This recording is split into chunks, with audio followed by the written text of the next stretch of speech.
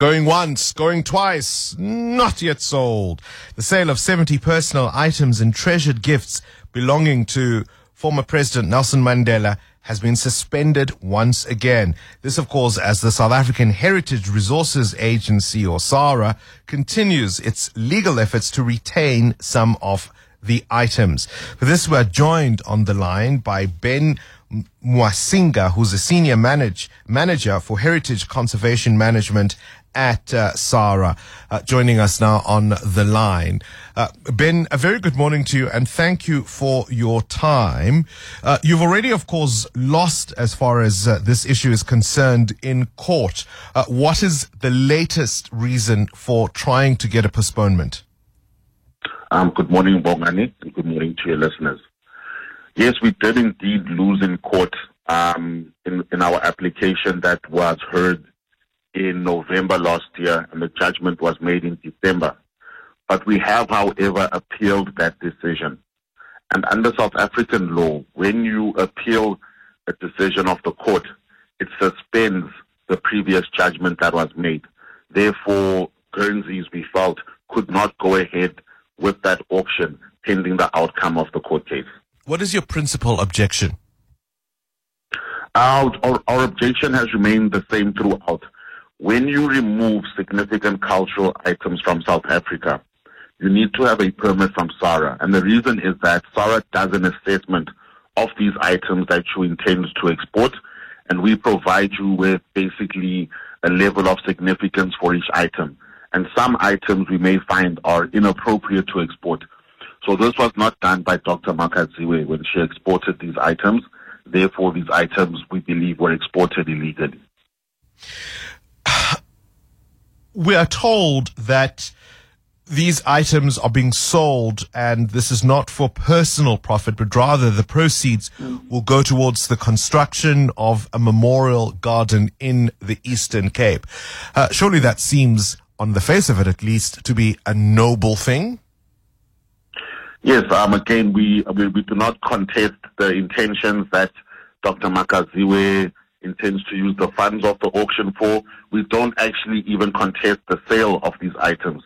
What we do contest is that when these type of items are taken to South Africa, it is very important that you follow due process, which is prescribed in our legislation. It's also further prescribed in regulations. It's extremely important that you follow due process, because you may be taking items of great significance, which will then be lost to all South Africans. Wouldn't that, in a sense, be a moot point, because you might not approve the sale of these items to begin with? No, again, you can't preempt what decision SARA will make, and even I can't preempt what an outcome of an assessment will be. When you present these items to us, we then engage with a panel of experts, people that are specialized in their various fields. We also provided a platform where all interested and affected parties can give a comment on whether or not they feel these items should be exported or sold. So in the absence of that, it leads to a situation where you have the public outcry that we have now, because no one was given an opportunity to engage with these items before they had left our shores. Surely, though, Nelson Mandela would have been fully aware of the potential significance of these items in terms of the cultural heritage. If he had wanted them to be in the hands of museums or, you know, some such institution or entity, he would have made sure. Surely his children have the right to be able to claim their father's legacy. Yes, and I fully agree with you. At the end of the day, the former president was a human being. He had family, he had children, and he bequeathed some of his belongings to these children, which is why we're not contesting the ownership of the items. We're not stating that these items should be handed over to SARA so that we are the custodians. No, what we are saying is that if these items had belonged to former President Zuma, former President Mbeki, former President de Klerk, our position would still remain the same. You have to present these items for assessment, and after that you have to be granted a permit to take these items off our shores. But why do you need a permit to get rid of his hearing aids? Not necessarily to get rid of his hearing aids. It's about conservation at the end of the day. We are saying that these are sensitive cultural materials. So if you're going to transport them to the United States, for example, we want to ensure that when these things are being transported, the way they are being contained is in line with international best practice, but furthermore with basic conservation principles. That's not to say that didn't take place now, but what assurance do we have that these items are being kept in such a manner that they will not deteriorate further? So those are the assurances that we seek before we grant you a permit. It's a very important check and balance to ensure that cultural goods are conserved for future generations. There are about 70 items, I understand, in question here. Do you want that to apply to all of them, or are there specific items that you have deemed significant? At this point, it applies to all of them, and it goes back to the reason that I mentioned. If these items were presented to us for assessment prior to being exported, we might have stated that, look, for example, the Mandela shirts, there are many examples of those. There are many copies of those in the world. Perhaps those can go. But let's talk about the prison key for his cell on Robben Island. That might be a very, very significant item, which it may be inappropriate for that to go. So I'm not going to do the assessment right now. As I said, it's quite an extensive process that involves a large amount of people.